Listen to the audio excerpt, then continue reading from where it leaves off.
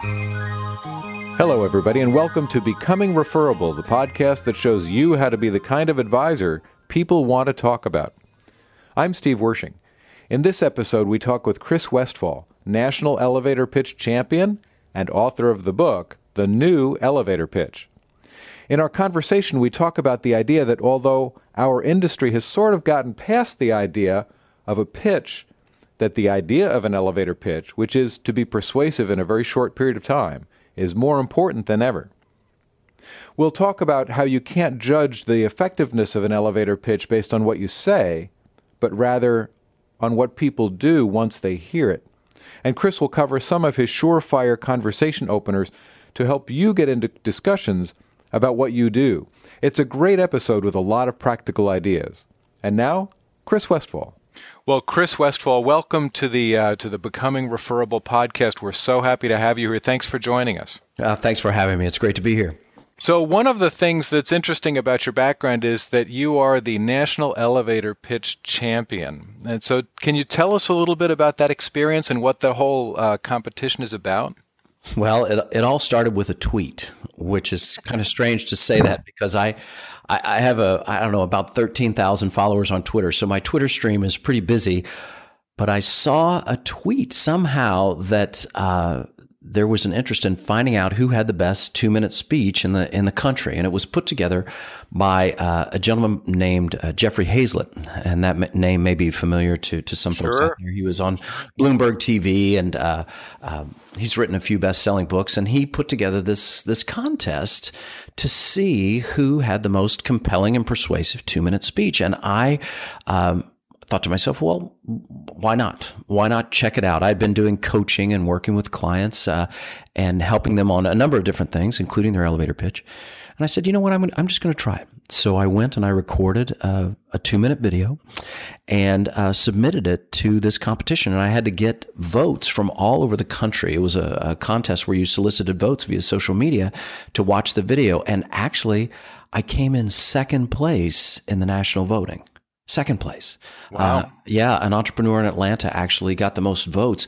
And I thought, well, this was a great experience. I'm really glad that I did it. But then my phone rang and it was one of Jeff's team letting me know that I was the grand prize winner and the national champion. They had done like a Voice American Idol kind of thing. And they said, you know what, second place in the voting, but first place with us.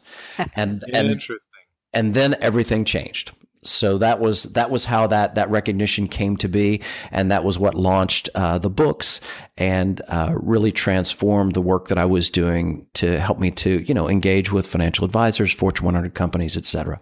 Oh, that's very interesting. And what went into that? How did you go about putting together the pitch that won the competition?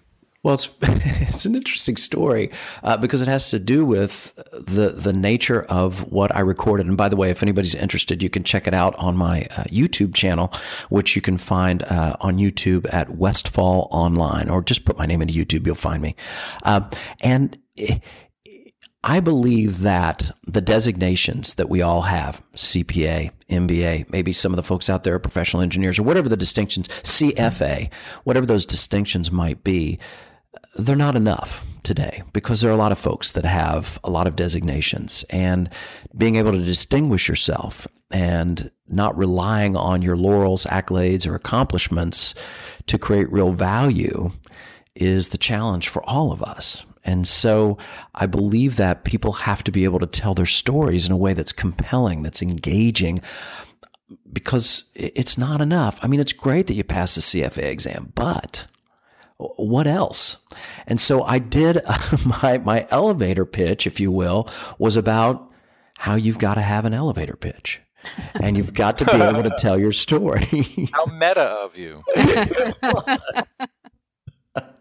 So that's what I did because I believe it, and it was authentic. It was sincere as I can be about something, and so that was the result. Well, and you bring up a really important point too. And we talked a little bit about this before we started the recording, which is it's not enough to be a CFA, CFP, CLU, any of the designations, because first what people want to know is not what credentials you have, but what you're going to do for them. But more importantly, there's a zillion financial advisors people can choose from. And the big question is, why you out of all the people I have access to, right? Absolutely. Absolutely. And that question has to be something that goes beyond past performance, whether that's academic credentials or whatever it is. People are not interested in your history. They don't want a history lesson. They want to know the answer to this question. What can you do for me now? You hit it. That's the thing. People want to know, why should I do business with you? And what can you do for me right now? I mean, it's great that 2006 was a good year for you. It's not here anymore. What are you going to do for me now? Do you find, Steve, you may hear this, that some people are recoiling a little because of the name elevator pitch? That we sometimes get convinced that somehow that sounds too salesy. I'm not pitching people. I'm trying to connect. Do you actually think that term gets in the way? I don't know if that was sent to Steve. Do you want to take that one, or you want me to? Well, no. I'll just throw something in here. It's a question for you, Chris. But in what I do with advisors, I've actually gotten away from calling it an elevator pitch, and we call it a positioning statement. Sure. But what are your thoughts on that? Well, the book that I wrote is called The New Elevator Pitch because of exactly what Julie is talking about, is that I don't want this idea that it's a pitch to shift people into some sales mode or to make a financial advisor think that they have to become someone that they're not in order to be compelling, because the most authentic story is always the one that's most compelling. And if you're being someone that you're not, how is that effective? The new elevator pitch, it's not a pitch at all. It's a conversation. And that's what clients want. They want a dialogue. They want a dialogue with someone that sees their needs in ways that others don't or won't or can't. That's why people are going to do business with you. And it's not about the financial vehicles that you offer or the annuity plan, or it's about the way that you connect. First and foremost, I mean, ultimately it's going to become about the numbers and those sort of things, but numbers are points in a narrative. If you do it right, a narrative that's your story, and it's not salesy, it's not pitchy, it's not fake. I mean, it's just preposterous to think that there are some words that you could somehow say, or some memorized speech where the ninth word is abracadabra, and because that's a magic word, you get magic results. Preposterous. It doesn't work that way. You have to get clear about who you are and what you can do for the people that matter most to you, and not just them, but in many cases the people that they care about, right? If you're talking about succession strategies, if you're talking about family members, if you're talking about transitioning a business, whatever the case may be, it's not about your experience. It's about your client and the people that your client cares about the most. That's not a sales conversation. That's a dialogue about creating real results. I think of what Edward R. Murrow, the great American newsman, said I guess it was in the 50s that he said this, but it was our greatest obligation is not to confuse slogans with solutions. And I think that that's really true when it comes to thinking of an elevator pitch, that it's about creating solutions, not about magic words or some memorized prescriptive speech that makes people pull out their checkbooks. It just doesn't work that way. Well, and it's a critically important point too. I'm glad you were talking about it, because financial advisors tend to talk in their own technical speech, even when they're talking with prospective clients. And where you really need to get is to connect with somebody like you're saying, and for the prospective client to say, oh, he gets me, he knows me, he understands. Because only at that point will a prospective client say, yes, you're the one I want to give me advice because you get who I am. Absolutely right, Steve. It's about seeing people in ways that maybe they don't see themselves, and it's not about jargon, at least not initially. It's about really seeing people and really engaging with them. I mean, we were talking a little bit before about Julie's book and about engaging with your business even more fully, and I think that starts when you engage with your clients and really take the time. One of the things that I talk about in my book and in the speeches that I give, the presentations and workshops, really focuses on something that I call you language. In other words, so many times we talk about our business and what we do. It's easy to talk in first person, right? We talk about, I do this, I do that, or we, first person plural. But when the conversation really gets powerful and engaging is when you make the second person first. And the second person is you. And I don't mean you, Steve, or you, Julie, or you, the listener. Sure, I mean you, the person that matters Exactly. most to you, the client. That's right. And one of the best points, I think, in your book, in general, is that what you say is that it's the best communication is judged not by what you say, but what the listener does when you're done. Can you tell us a little more about that idea? It's a call to action, to think about the action that you would like to create. And it's a variation on, what Covey says, begin with the end in mind. But it's really thinking about if you are authentic, persuasive, and successful in what you'd like to create for your client, what's the next logical step? And that word logical is really important because the action that you create, sure, you'd love to have them, move all of their assets to you immediately and cut you large checks and all these kinds of things and a 4-day work week and a country club membership and a pony and all those things that we want. But realistically, what is the logical step, the logical action?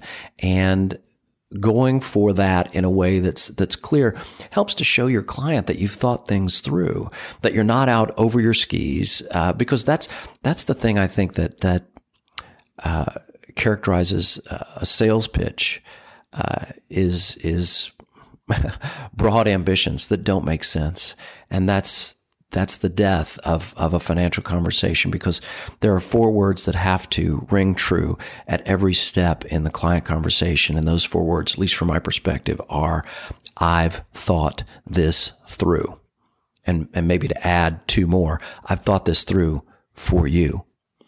And Chris, you bring up this really interesting point, because as you're talking, one of the things I keep thinking about is advisors I hear who've either swung the pendulum too far, where they're trying to become almost too cute for their own good and say something quite vague and it doesn't feel right. But where I actually find advisors that struggle the most is if they haven't thought through the value. And that might sound like something very obvious, but if your elevator pitch is, "Hi, I'm a financial advisor, I'm going to make you more money."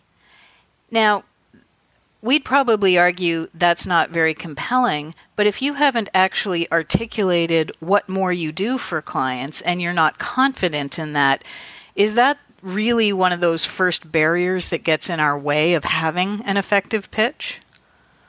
I think it is, Julie. I think it is, because opening with a bold, unsubstantiated claim about what you can possibly do for a client, how is that? I'm going to say it. How's that different than bragging? Mm-hmm. And immediately the client's going to come back and say, you can make me more money. How do you know that? How do you know anything about my portfolio? How do you know about where I'm positioned now or what my goals are? It's a bridge too far. Think about it. If the new elevator pitch is a conversation and what you want to have with your client is a conversation, think about where the best conversation starts. Does it start with your accomplishments? Does it start with a history lesson on who you've served? Or does it start with what your listener is thinking? Does it start with where your client is? So many times, financial advisors, and this is true across multiple industries, but what we try to do is convince clients to get where we are rather than starting where they are. And what this means is that for the folks who are listening to this and thinking, I've got 23 years experience in this industry, put it to work. Based on your 23 years of experience, what is the person right in front of you thinking right now? And this shift is the key to creating a new kind of conversation, a conversation that lets the client know exactly where your focus is. It's not on the financial vehicles. It's on their interests. And that shift is transformational when people understand how to create that. So, why don't we get into your process then? Why don't you talk about 7 steps for creating a new pitch? Since you've given us that introduction to it, as that pivot point, can you start walking us through how people can put together a pitch? Absolutely. In the book, I talk about a concept that actually comes from Marcus Buckingham. He wrote a great book called The One Thing You Need to Know. And I read the book. Surprisingly, there's more than one thing you need to know. I'm just, spoiler alert. It's a book. It's not a pamphlet. But he talks about how the one thing that all business leaders who are effective, the one quality that they all share is clarity, the ability to express an idea clearly. And I believe in that. I subscribe to that. And so I use clarity as a 7-step sort of a letter guide to step you through the process. And the different letters in the word stand for different things. Like L stands for the language of leadership. There's just a number of different things. T stands for tact. A number of steps, because I believe that business, of course, is a process. And so too is creating the kind of conversation that you want. Of course, you never know what someone else is going to say, but by crafting and engineering the conversation, you can guide the dialogue towards the outcomes that you want. And so that's really what the New Elevator Pitch, the book, is trying to do, is to provide people with a process so that they can engineer a new kind of dialogue and become more aware of how to convey their insights. And I use that word very carefully because there's a difference between data and insights. And what clients are interested in are insights, not just data. And so that's what the New Elevator Pitch allows the reader to understand, is what is that step-by-step process. And there's 7 steps that I go through. And it's really, it's not about, did you include all 7 steps, check every box, then you will create a great outcome. No, it's about 7 areas for people to think about, to be provocative. And like any guide, it's up to the financial advisor to choose what works best for them. But by providing this outline, it helps people to put a process to conversation, which is not something that we typically think about. So that's how the 7-step process works in the book.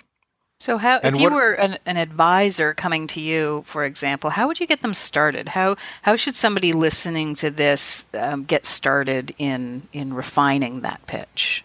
Well, I provide in the book and in the speeches that I provide, I offer 4 conversation starters that help to connect with the client and to transform the conversation. And if you'd like, I can share these with you right now. That would be great. Yeah. That would be great. And these conversation starters, a couple of things that I want to point out, they help to connect with the client and acknowledge their expertise, which I think is very, very important when you're dealing with high net worth and ultra high net worth individuals. If you come in and say, let me tell you what you don't know about financial planning, that's a non-starter, isn't it? Well, and it's funny that you mention that, because I think a lot of advisors do that. And yeah, it's totally turns the conversation the wrong direction. Well, and what happens if you acknowledge the expertise that's right in front of you? And I don't know whether you're talking to a doctor or a professional or a business owner. I mean, I don't know who the client might be. I have suspicions.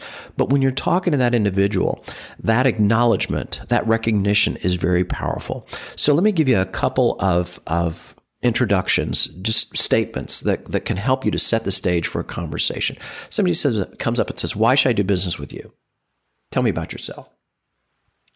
First one is, have you ever noticed?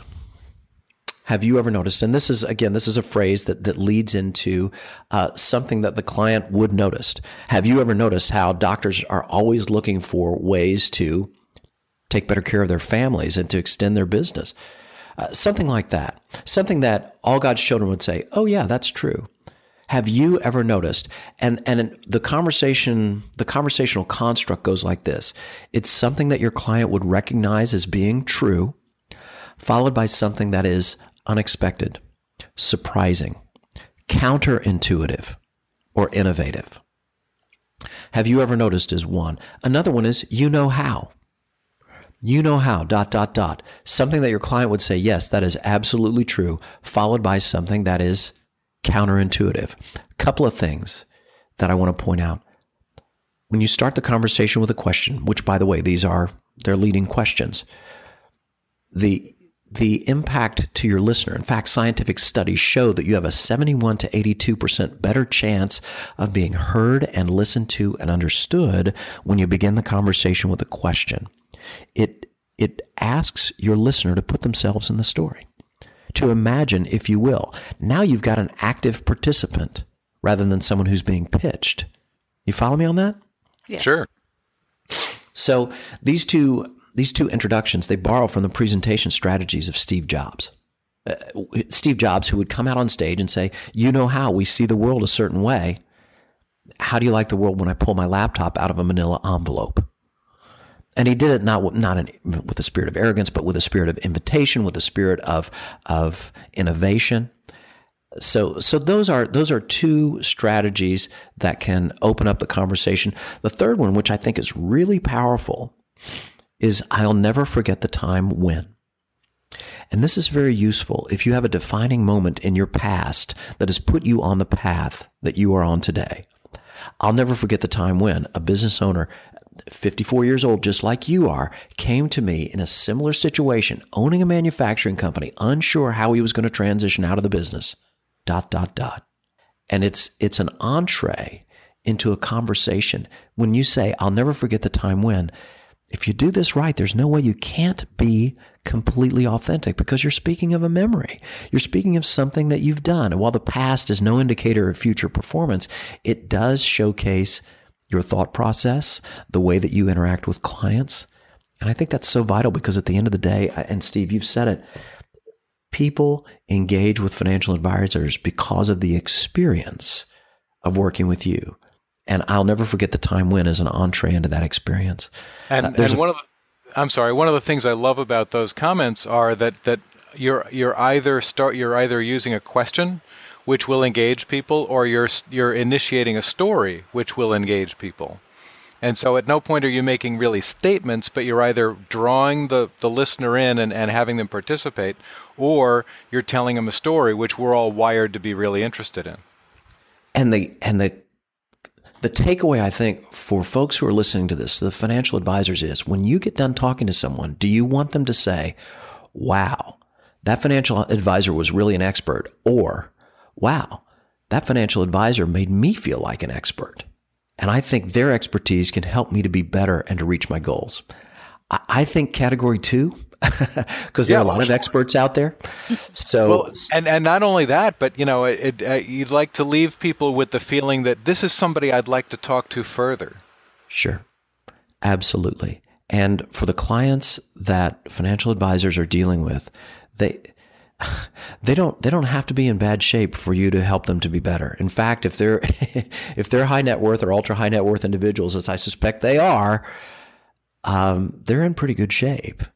So acknowledging that expertise and creating that shared dialogue, and there are more steps in the process, obviously. I mean, we're just scratching the surface, but understanding how to negotiate those waters and use a leading question that doesn't come across like, hey, this is my first rodeo. Where are all the cows?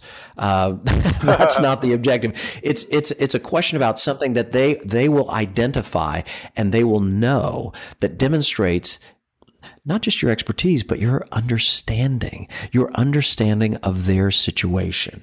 And the fourth one, in case you're curious, the fourth one is, doesn't it seem like, which is to say, doesn't it seem to you like, but the you is implied, but doesn't it seem like, and again, the conversational construct is, doesn't it seem like the world works a certain way? Well, guess what?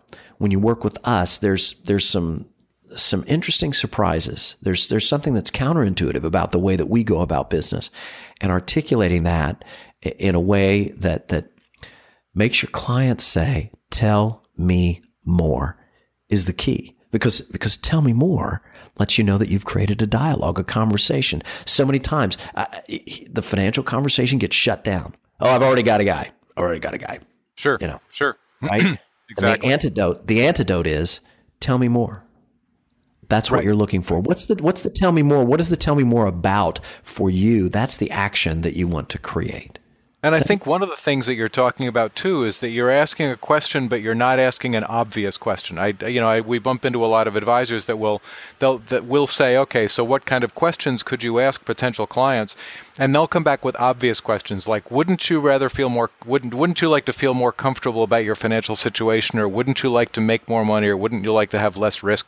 And those questions don't engage people. They're not interesting. Right. And they do sound salesy, but you're talking about questions that, like you said, acknowledge the client's experience and acknowledge their worldview, and maybe even, sort of clue them in that there's a surprise coming.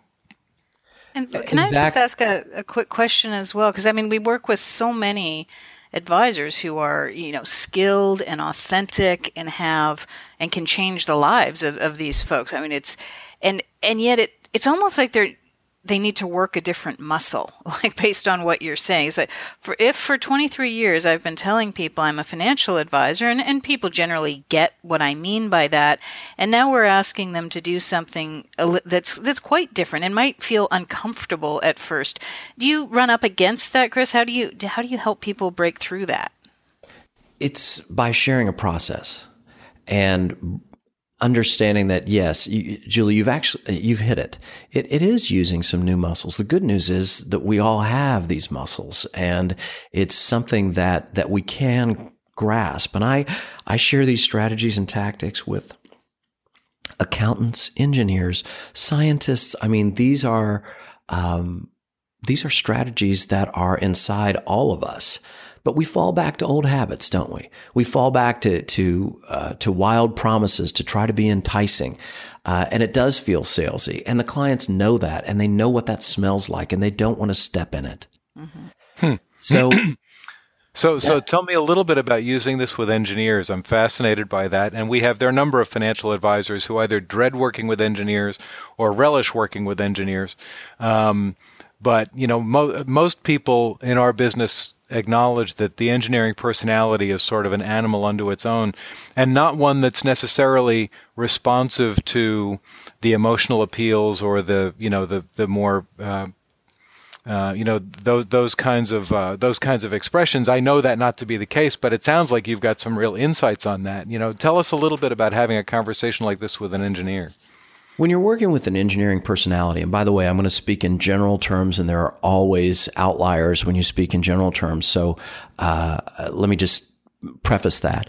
But when you're working with an engineering personality, an analytical personality, bold emotional claims are to be avoided. But at the same time, all of us, and now I'm speaking not about engineers, I'm speaking about human beings, we are all wired to listen to our emotions. Our heart drives our head. Believe me, when my wife and I were buying a house, I didn't present her with a spreadsheet that provided her with the information about the best areas that we could afford. I didn't do that. I waited until we walked in and she went, wow, this is the place. Mm-hmm. And then I got out the spreadsheet. And then I did my homework, and the analysis followed. So the key in dealing with the engineering personality, if there is such a thing, is to understand that what is top of mind for engineers is creating things that work. And if you have a solution that works, getting quickly to that path, that process can be very, very powerful. At least that's what I saw last year when I was working with a team of engineers and scientists that actually I coached them to victory in the Rice Business Plan competition, which is the largest and most lucrative of its kind in the world. And I watched these young men win. It was close to $500,000 in cash and prizes in one evening based on their business pitch. So I know that these ideas work. I know that they resonate, and it's not. In fact, it's absolutely not about making bold claims and throwing things out there, hoping that people will go, oh, wow, so you could help me to create a wonderful life. What the hell does that mean? That's not a path. That's not a strategy. There has to be a process that engages both the heart and the mind. And that's really what, that's really what the book is about. That's really what my platform is about.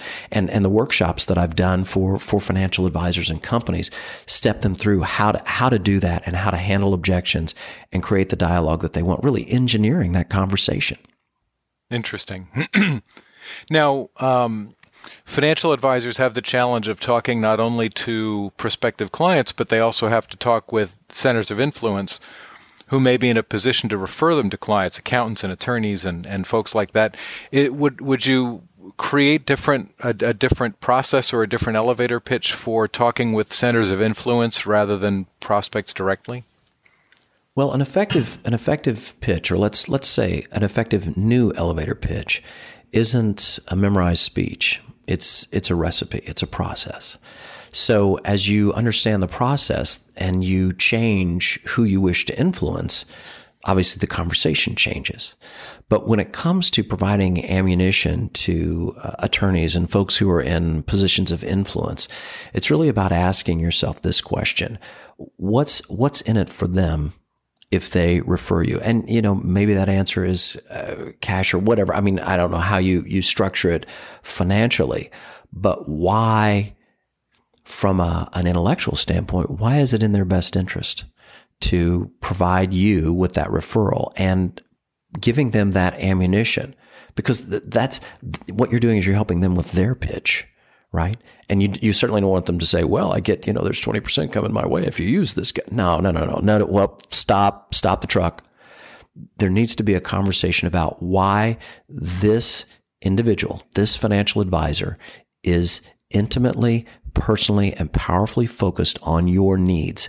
And the attorney or whoever else is making the referral needs that ammunition. So you have to, I think, understand how to craft your message first so that you can help others to create theirs. And then when you do that, now you've scaled your business, because now you've got evangelists out there who are articulate and clear on the value proposition that you can create. And that's going to create a groundswell. And that's the best marketing you could ever hope for, is that word of mouth from other trusted advisors. And it brings up a really important point, and that is, a lot of what I've done is organized around referrals, and what you've just articulated is you're not just talking with that one potential person who might become a client, but you're teaching them how they can talk about you to other people. Think about it. You've touched on something, Steve, that I really want to underline here. Isn't it about teaching people how to buy? Isn't financial services about, isn't it really? I don't think it's about sales. I think it's about teaching people how to buy. It's about teaching people how to use their resources more wisely. And that's a different conversation. There's no push there. There's only service if you do it right. And for me, my business is about service, and the clients that I serve understand that as well. And when you get clear on the service that you provide, it's not about the vehicles. It's not about the annuities. It's not about that. It's about where your client is and getting clear about them. And people listening may think, well, that's why we ask 72 questions and that sort of thing, which is important. You have to be able to probe effectively, and you have to do your due diligence as well to find out what you're really looking at and what you're really dealing with. But to start the conversation, to accelerate the conversation, what is it that you know about your client right now? And when you realize that you've been in the financial game long enough to set your business aside and focus on theirs in new and more powerful ways, that's when the conversation changes. And if I'm going to speak frankly here, Steve, if you don't change the conversation, how do you change your results? Right. Well, that may be the most important question when we have, when this gets uncomfortable for advisors and they've got to do something different, new, where we get a lot of resistance is, we talk about what to do, and then we send the advisor out to try it on a bunch of people, and half the time they come back and say, well, no, I didn't have a chance to talk with anybody. I've even had people drop out of the program because it just gets so uncomfortable to be in that zone where you're not that good yet. trying something new. And what you just said is exactly right. You need to, you need to do something different. You need to change if you're not satisfied with how your business is going now. Let me ask a broader question about that. There's a lot that's changed in marketing and communications over the past bunch of years, in terms of, reaching directly out to clients instead of going through intermediaries and social media and all those kinds of things. What's changed in the last few years that makes understanding the new elevator pitch more important? Today is about a conversation. It's not about the post. It's not about the blog. It's not about the content. It's about the comments. And there's a quote that I love from a guy named Jack Stack, who wrote a book called The Great Game of Business. And he says, people will support what they help to create. And if you want to know if you've got a powerful branding message, of course, you got to look at, what's your logo look like and what's your website look like. Of course, that stuff is important. But the really important stuff is, how are people helping you to create your brand? How are you driving that engagement? And today, so much of marketing is focused on content, right? Everybody hears that content marketing is king. You got to have content and stuff like that. Here's what I think is important for financial advisors to realize. Context is more important than content.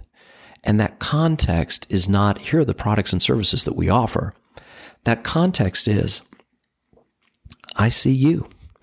I see your puts and takes. I see your challenges. I see the people that matter most to you, and I see what legacy means to you. And to have a conversation around these ideas really starts the conversation with what your listener is thinking, what your audience is thinking about. And when you start the conversation there, you create resonance. That resonance that says, I see you. I see things the way that you see things. And if you think about that, the clients that come to you, the clients that you have now, even your friends, even your spouses and partners and things like that, there's the source of that connection is resonance. We see things in the same way, or you have a perspective that I'd like to share. Sharing that perspective is a broader and more compelling conversation than simply talking about the products and services that you offer, or your track record, or your list of clients. Because quite frankly, your next client doesn't care about your current clients. Your next client, you know what business your next client is focused on? They're focused on their business, not on yours.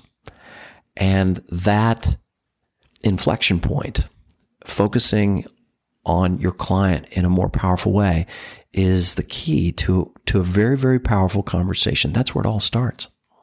It's so important. Hey, you're speaking my language now. We talk a lot about co-creation of value, and in a way, with the Stack comment and what you're saying, it is about conversation. It's about a very different thing. So I appreciate that. So I know we're just coming up on time, and your insights have been just so great and so actionable, which I thank you for, because I know we're looking for something specific. Let me ask you that question that we always need to ask at the end of these things, which is, if you're listening to this, you're a financial advisor, what do you think they should put on their list to do today to get started? Well, if you're a sole proprietor or you have a team, I would encourage you to sit down and think about what is top of mind for your current clients and what's top of mind for your next client.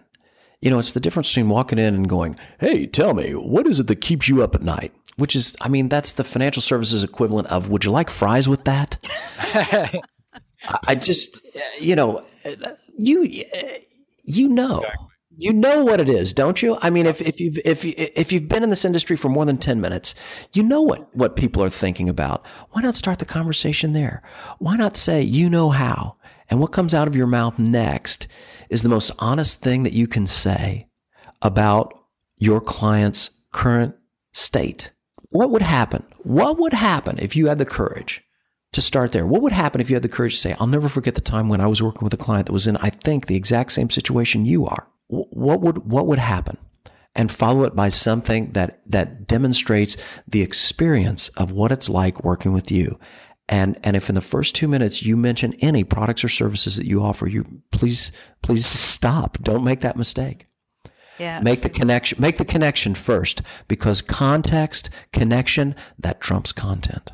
Absolutely. That would be the place where I would start. And if you have a team, ask them, what is top of mind? What do you think? And start the dialogue. Practice it. Financial advisor, we don't practice. Mm-hmm. I mean, we just go play. You look at the folks that are, pick your favorite sports team, or think about a performance, a theater performance, or if you go to the ballet or whatever, those performers, they rehearse for hours and hours and hours. Those athletes, the season is only a portion. The game is only a portion of what they do. Why don't we practice? Why, as financial advisors, don't we practice more? Maybe it's that we don't know the drills. So Take time to think about that and invest in your business before you ask others to invest with you. Yeah, so perfect. It doesn't happen by accident. You're absolutely right. Hey, so you've mentioned a few things. We're going to make sure we include all the links in the show notes. But what are you working on right now? Where can advisors find you? Well, you can find me online on my website, and it's westfallonline.com. And my last name, it's spelled just like it sounds. It's the direction and the season, westfallonline.com. You can also find me on YouTube. And I have over 200 videos on YouTube, and I'm close to 1 million video views of some of the things that we've been talking about today, demonstrated in front of live audiences, so you can see how these communication strategies come to life. And you can find me on youtube.com/Westfall Online. I also have a pitch course if you want to know how to pitch your business effectively. It's called the 118 Pitch Course. You can find that on a website called Udemy, and that's udemy.com. And if you plug in my name there, you should be able to find it. It's called the 118 Pitch Course. I did it in conjunction with Jeffrey Hazlett. He and I are on that course together, and it'll show you with about an hour and a half of video content how to pitch your business more effectively. So those are some resources that are out there. Thank you so much for taking the time. This has been great. Appreciate all of that, and we'll make sure that we get all of these links in the show notes. So thank you again.